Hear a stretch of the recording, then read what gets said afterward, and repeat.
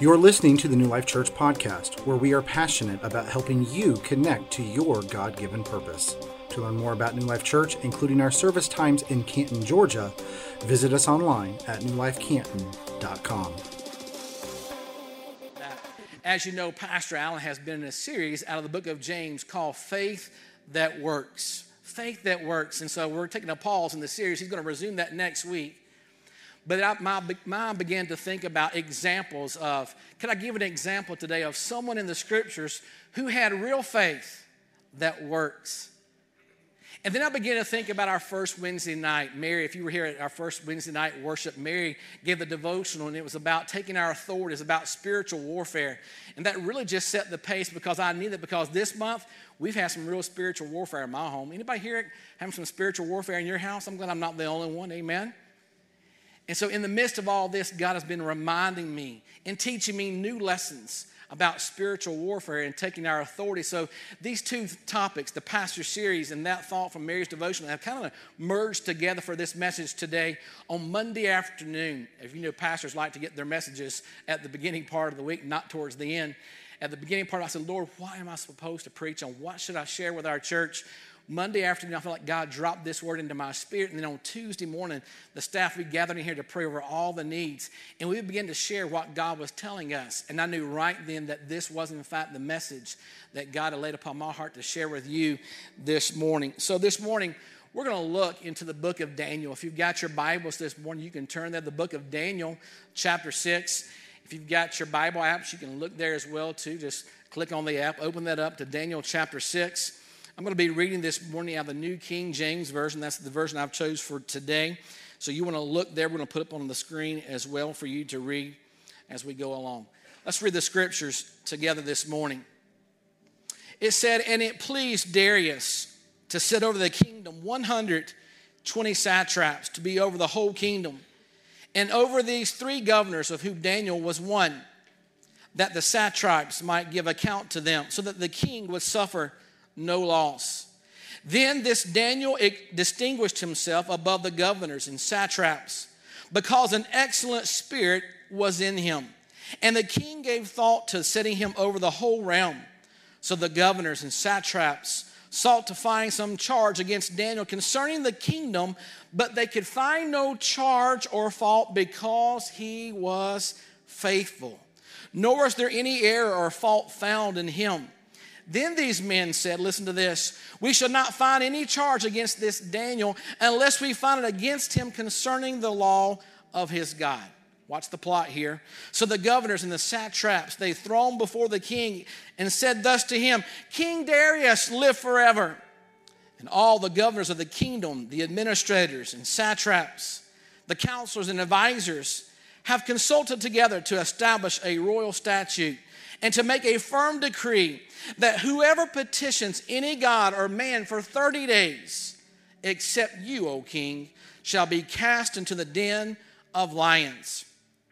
Now, O king, establish the decree and sign the writing so that it cannot be changed according to the law of the Medes and the Persians, which does not alter." Therefore, King Darius signed the written decree. Watch verse 10. "Now when Daniel knew that the writing was signed, he went home, and in his upper room with his windows open towards Jerusalem, he knelt down on his knees 3 times that day and prayed and gave thanks before his God, as was his custom since early days." He'd been doing this every day. "So the king," verse 16, look there. "So the king gave the command, and they brought Daniel and cast him into the den of lions. But the king spoke, saying to Daniel, 'Your God, whom you serve continually, he will deliver you.'" Would you help me pray this morning? Would you pray with me that God's voice would be heard in the preaching today? I'm very sensitive about the fact that I get an opportunity to preach and represent the King of Kings and the Lord of Lords. I don't take that lightly. Pastor Allen does not take that lightly. But I really am been praying this morning that God's voice will be heard in the preaching today, that it be his voice that you hear and not my voice. I'm just a messenger this morning. I'm just a conduit, but I do believe with all my heart that this is a message for our church today. So would you help me pray? Lord, we thank you so much for your many blessings towards us. Lord, I thank you for New Life Church. I thank you, Lord God, for the great things that you're doing among us. I thank you, Lord God, for the fact that we can go to the DR Congo and make a difference. Lord, I'm thankful, Lord God, that we understand and we're learning through this series by Pastor Allen, God, Lord, how to have a real faith. Lord, I know that Daniel was a man of real faith. And Lord, I pray that you would use his story today to teach us your truths. We pray this in the strong and mighty name of Jesus. And everyone would say, amen and amen. Well, in the book of Daniel, we usually concentrate and look at the emphasis on the revelation and the prophecies and the vision. And oftentimes what we do is we skip over Daniel himself and we miss much about Daniel the person. The central message, if you were to look over the book of Daniel, the central message for the book of Daniel is that the God of Daniel delivers. It's that God conquers. It's that the God of the Bible involves himself in the lives and in the doings of his people.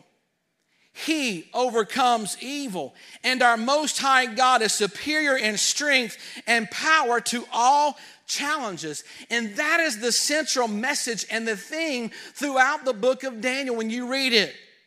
However, this morning, I want to talk about Daniel the man. I want to talk about who he is. I want us to look at his commitment to God and also take a look at the greatness of his life, because Daniel really was a true man of God. He loved God with all of his heart, soul, and strength, which is what we are supposed to do. He endured the most difficult circumstances, and yet he remained faithful and committed to God. And he found the blessing of God, even as the conquered and exiled servant of a foreign power. You know, church, I'm very interested in a guy like that and about what he can teach us about living as overcomers in our troubled and increasingly dark world. How many of you know we are living in a dark world? We are. You would have to be living up under a rock not to know that. But I'm interested in hearing a story about a guy like this who knows how to overcome, aren't you? Let's look at a couple of things this morning as we take a look here at Daniel. First of all, understand that Daniel had nothing to recommend him. Nothing at all. Nothing was going Daniel's way. Not one thing. He was a slave or a servant from a Jewish state that had been completely plowed under. His family, his community, his fellowship, his nation and national background, his language, his culture and laws were obliterated by a conquering enemy. Even his captors renamed him. They changed his original Hebrew name to the Babylonian name Belshazzar. All was gone. Everything was gone except his God. He was a young boy with no control over his life. Basically, he had no rights, living in a foreign country as a slave and a servant to a foreign king. Listen to me, church. If there were ever a person who had a real life excuse to cave into despair and to completely surrender to the life-grinding weight of feeling worthless or feeling like a victim, it was Daniel. If there were ever anybody who understood what it was like to have a suppressed life and have nothing going his way, it was him, along with the others who found themselves in the same tragedy. You know, church, it would be understandable if his predicament and feelings and hopelessness for restoration to his family resulted and manifested in Daniel being selfish, and in him living by the moral standards of the Babylonian community, and even following Babylon's gods, or believing in no God, or even in blaming the God of Israel. Everything, say everything. Everything has been stripped from him. He had nothing. If anybody had an excuse to say, I am nothing, I don't matter, what I do or don't do doesn't matter, how I live doesn't matter, there is no hope, and if there is a God, he doesn't even care about me. If anybody had a reason to say those things and have those excuses, it was Daniel. Daniel could have said any one of those things and been justified to a point. Yet Daniel does not think that way. Daniel does not respond that way. He does not sound like a desperate victim who is wallowing in despair. You see, from the earliest mention of Daniel, we see that he makes a commitment to the God of Israel that is steadfast and that is sure.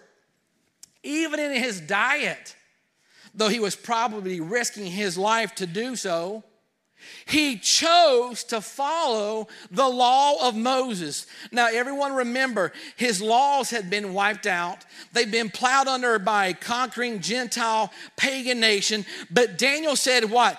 Daniel said, I'm going to live the way that God has told me to live, no matter what. Whatever God said for me to do, I will do it, no matter what the cost, no matter what the risk is to my life. I'm going to live my faith out. I'm going to be a person who has real faith. And he said that even when he had nothing left, even when there was nothing tangible for him to hold on to. Hear me, church, brothers and sisters.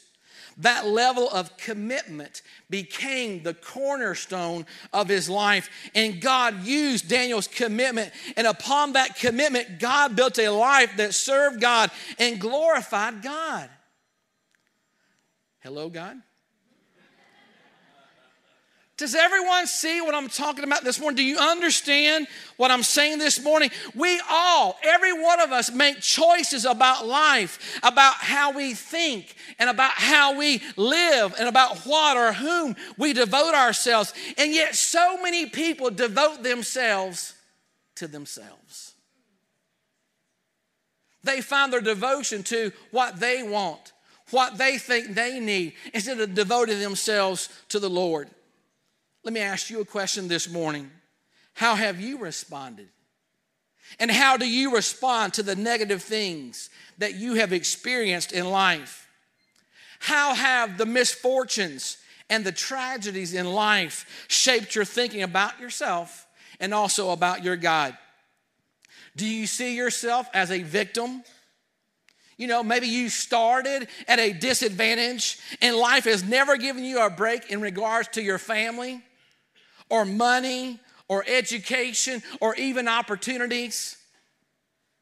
Maybe you think that things are beyond your control and those things have held you back. They've restricted you. They've kept you from having the type of life that you want. Do you think like? Do you live like the world that you live in?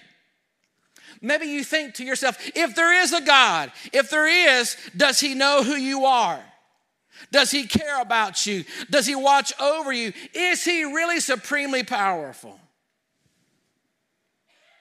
Are you, my question is are you a non-committed, or maybe you're casual towards him? Or are you completely devoted to, utterly committed to, and passionately sold out to him? And if so, is God using your commitment to him to produce something great? Church, Daniel had nothing going for him except God, except the Lord. And in the height of his misery, Daniel did not deny God. No. He didn't follow the gods of his conquerors. He didn't look at God with a suspicious eye. And Daniel was not casual towards God. Daniel went all in and staked his life on the existence and the benevolence of the all-powerful God of Israel. And if you think about it, church, God is all we got going for us as well. Oh, you're awful quiet today. God is the only thing that you and I have got going for us as well. Whether you have suffered disadvantages or you've enjoyed advantages.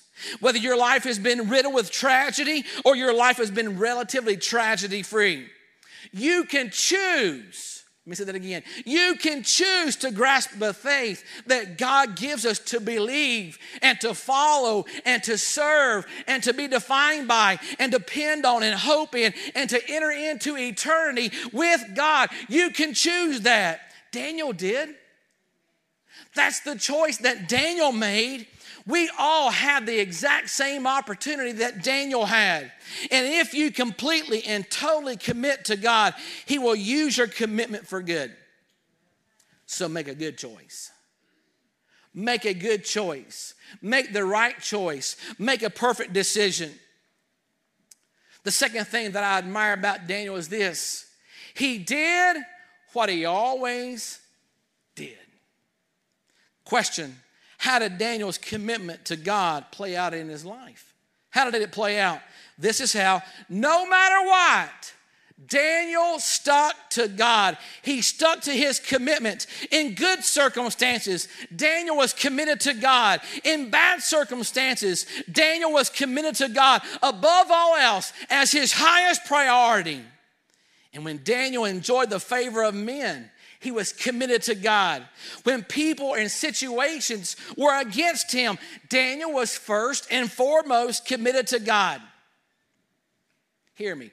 Daniel was no Superman. Daniel was no Superman, not at all. He just remained committed to God. He was faced with the same choices and the same decisions that we are faced with, and he chose well. Daniel lived out of his commitment to God, and he did so, hear me, consistently. Consistently. In our text, we know that Nebuchadnezzar has come and gone. We know that Nebuchadnezzar's son has come and gone, but yet Daniel is still there. Now the Medes and the Persians rule. Darius is king, and being the king, Darius has a pretty high view of himself. Being human, Darius likes to be applauded and complimented and even sucked up to. Darius decrees a law. We read it this morning. For 30 days, no one is to pray to any man or God except Darius himself. Do you think he thinks real high of himself? Do you think he's a little lofty in his attitude? I do. Watch this. And he makes this decree under the penalty of death. Are you kidding me? And when the law was read publicly, and Daniel learned of it, the Bible says that he went to his house. I believe he went to his house immediately, and he did what he always did. He put God first, and he lived out of his commitment to God, and he prayed to the God of Israel. How many of you know who Corrie ten Boom is? I've mentioned her before in preaching. I love her story. Many of you know of her story. I read something about Corrie that intrigued me.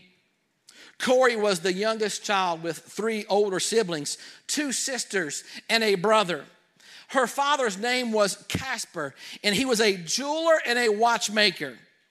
Corrie and her family lived in the rooms that were above her father's clock shop.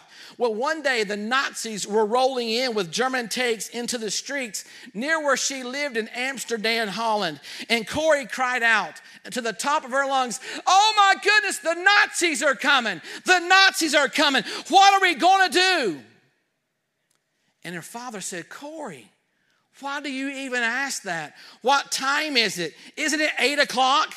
Corrie, what do we always do at 8 o'clock? And she replied, "We have devotions." And he looked at her and said, "Then Corrie, go get the Bible and bring it here."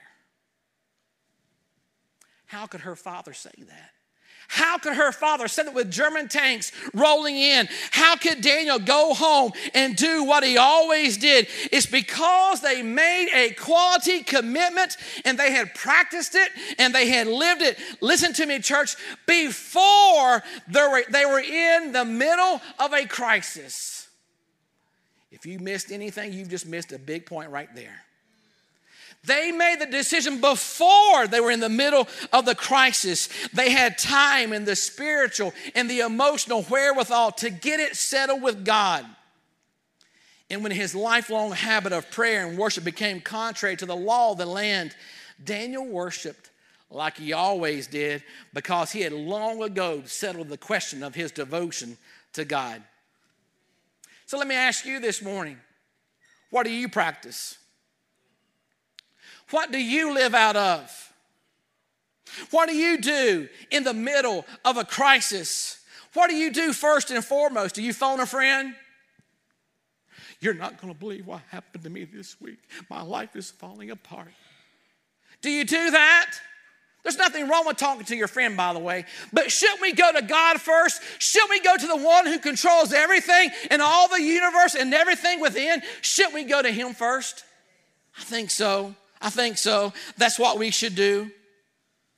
And yet I think many Christians make poor choices that lead to crisis, or make poor choices in the middle of a crisis because they have not settled the question of their devotion and what guides their thoughts and their actions, and they've never really practiced it, or they've never really lived it out.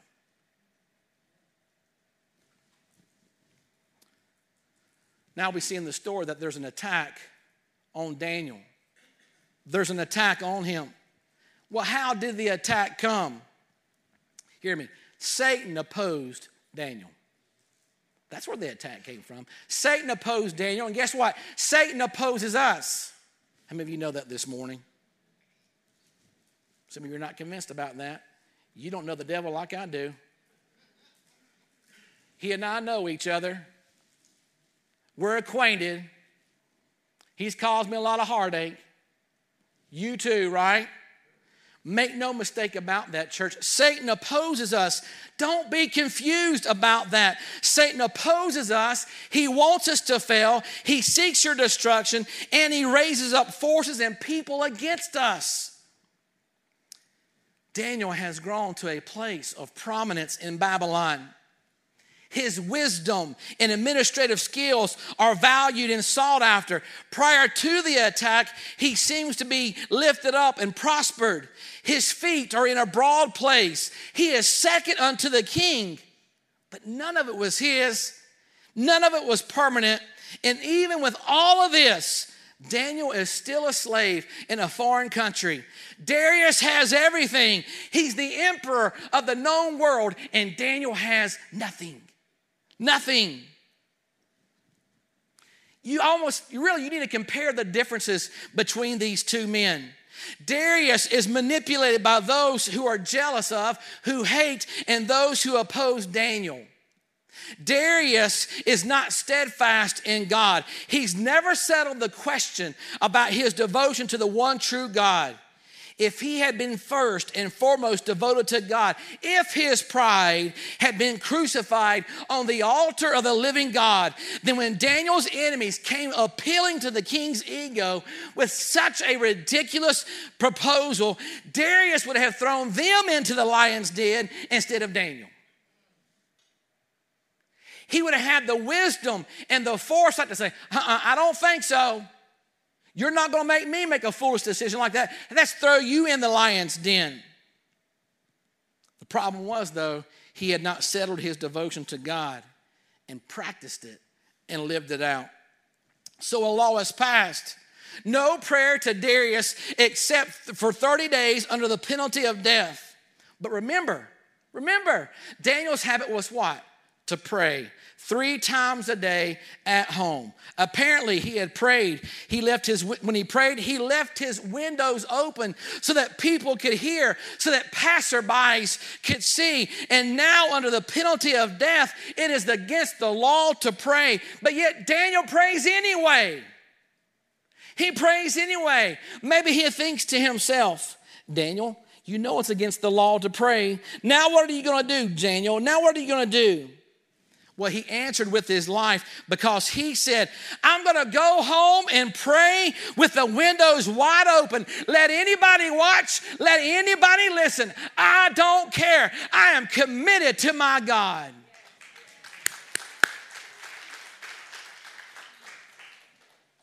But let me ask you, though, don't you think, though, that Daniel was tempted not to pray? I do. Or at least tempted to close the windows before he prayed. I mean, after all, a little compromise greases the skids and helps people to get along, right? I mean, no need to be a nutcase, Daniel. Bend, but don't break. Do you think there was a struggle within him to leave the windows open? I do. I really do. But that was his witness. That was the way he always prayed. And Daniel said, nothing changes. Nothing changes at all. And hear me, church, right now, please. Here's the interesting thing.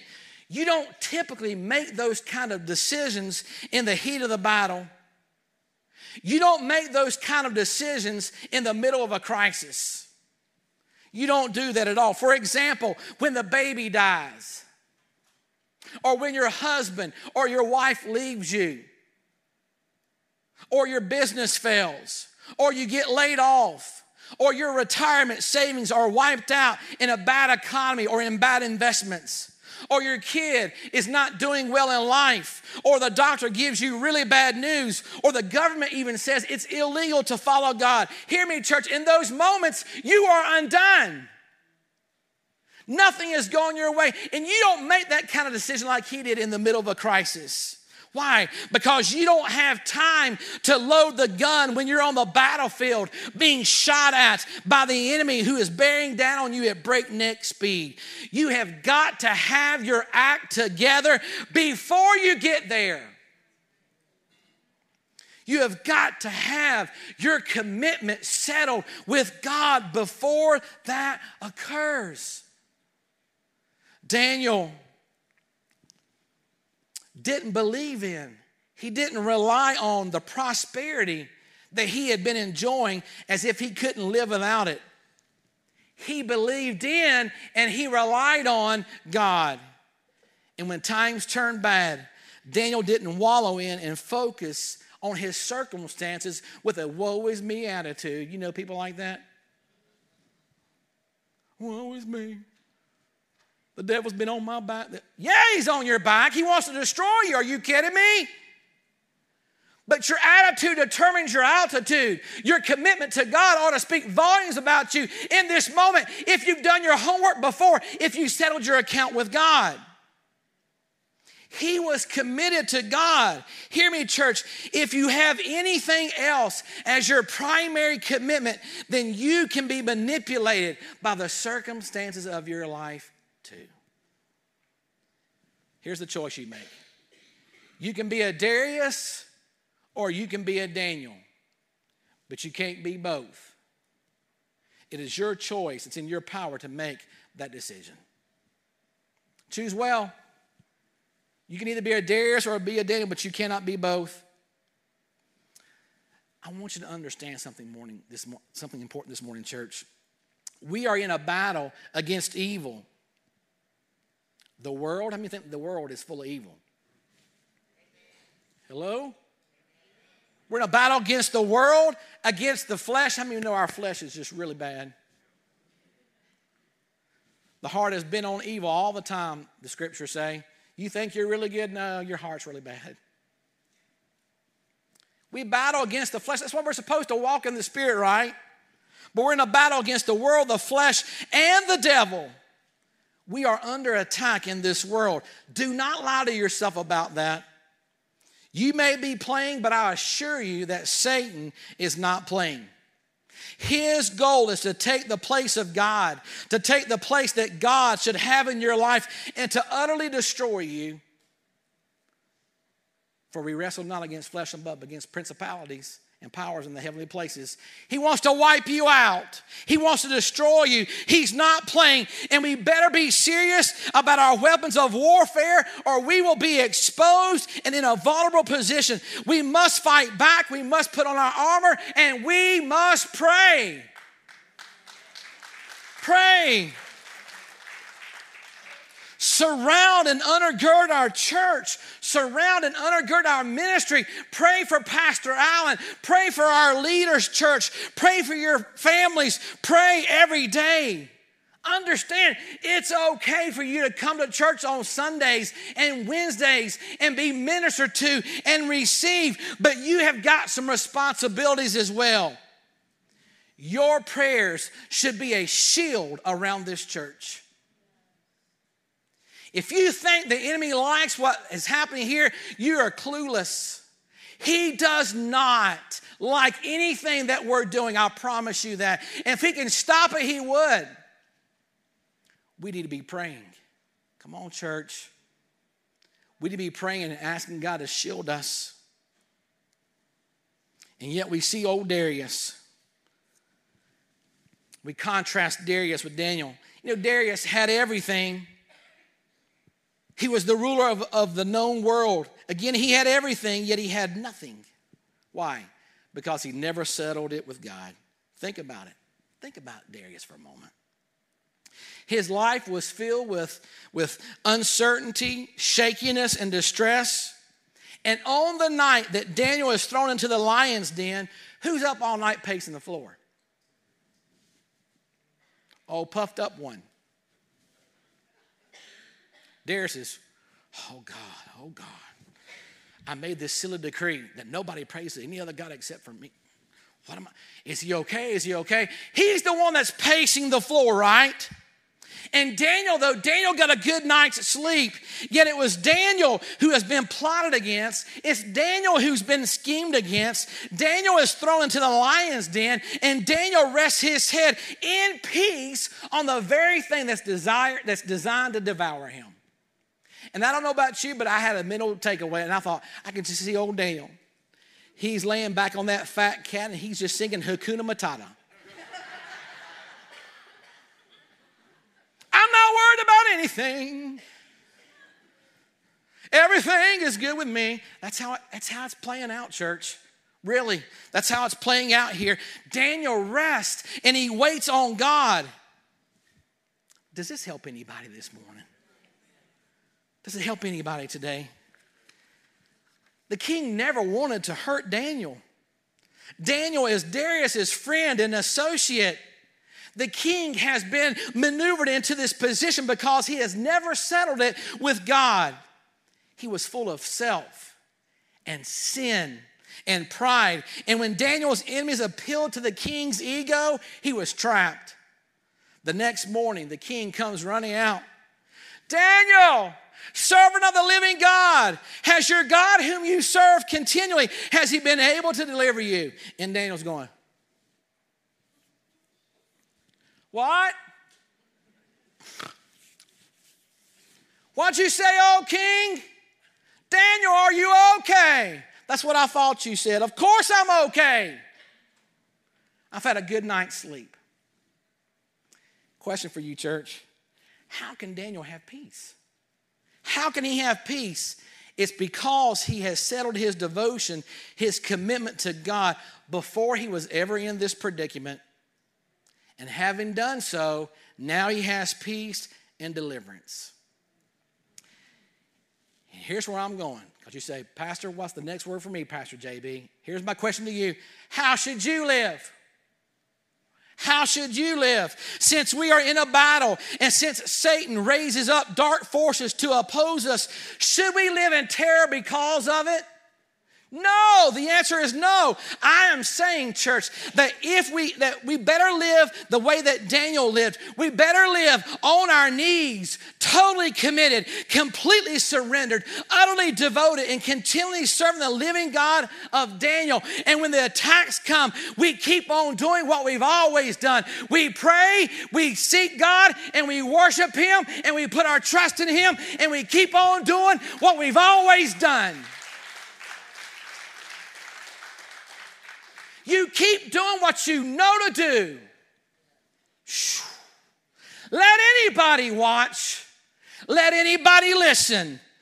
This is the habit of our lives. This is our testimony. And we are at rest and at peace. And we can be at rest and peace, even in the middle of a crisis, because we have been practicing our commitment and living out of our commitment all along. All along. It's been settled. So how should we live? We should live life as if we are not for sale. You live your life like you're not for sale. Not at any price, not to any person, because we've already been sold out to God. We've already been bought with a precious price. Listen to me, church. We have got to settle this issue before we are in a crisis, or we're going to keep getting picked off one at a time. And I'm sick and tired of losing family members and church members and your friends and my friends because they have not settled their account with God. And that ought to mess you up too. You ought to be disturbed by that. I get upset when I see church people all of a sudden just disappear. Just phase on out. Why? It makes me wonder about their commitment. It makes me wonder, do they settle things with God before they got into that crisis that they now found themselves in? Come on, you understand what I'm saying? People who have made a commitment before the crisis comes are steadfast. They keep doing what they've always done. They show up. They're available. They don't run from God. They don't hide from God. They don't run from the pastor because you think, you know what, I'm just a number I can just fit in. Nobody will ever miss me. We miss you. Your presence is needed here. We need prayer warriors. We need people to pull ranks together.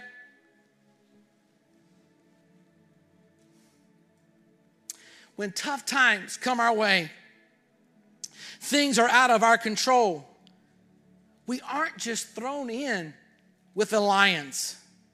God is right there in the lion's den with us. He's right there with us. He was right there with Daniel the whole time, watching over him. Yet like Daniel, you may have been prosperous, healthy, and enjoying the things that are good. And then the attack came. Evil comes against you. Then like Daniel, if that has happened to you, you've been attacked, keep on serving God. Continually serve your God. That's when God is most glorified and he is seen as worthy by the people who are watching your life. If you're steadfast and you make a commitment, when people watch you, they say, if they can do that, I can do that too. If they can lose a child in an accident, I can do that too. If they can lose their job and still follow God, I can do that too. See, it's not all about you. It's not all about me. People are watching our commitment. And if we do that, then a new law can be issued, a new law that says from henceforth, nobody prays to anybody except the God of Daniel. Why? Because he's a miracle working God who delivers with signs and wonders, because he is the God who answers prayers. Church, Daniel's God and your God lives. Our God lives.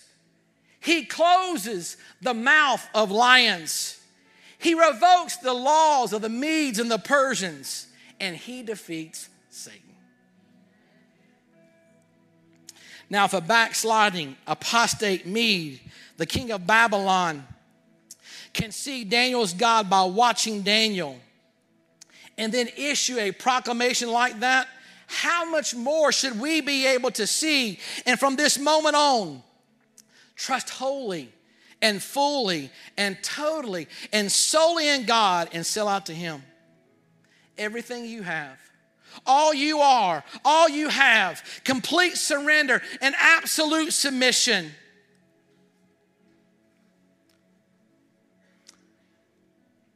I'm going to bring this thing in for a landing. Stay with me just for a moment.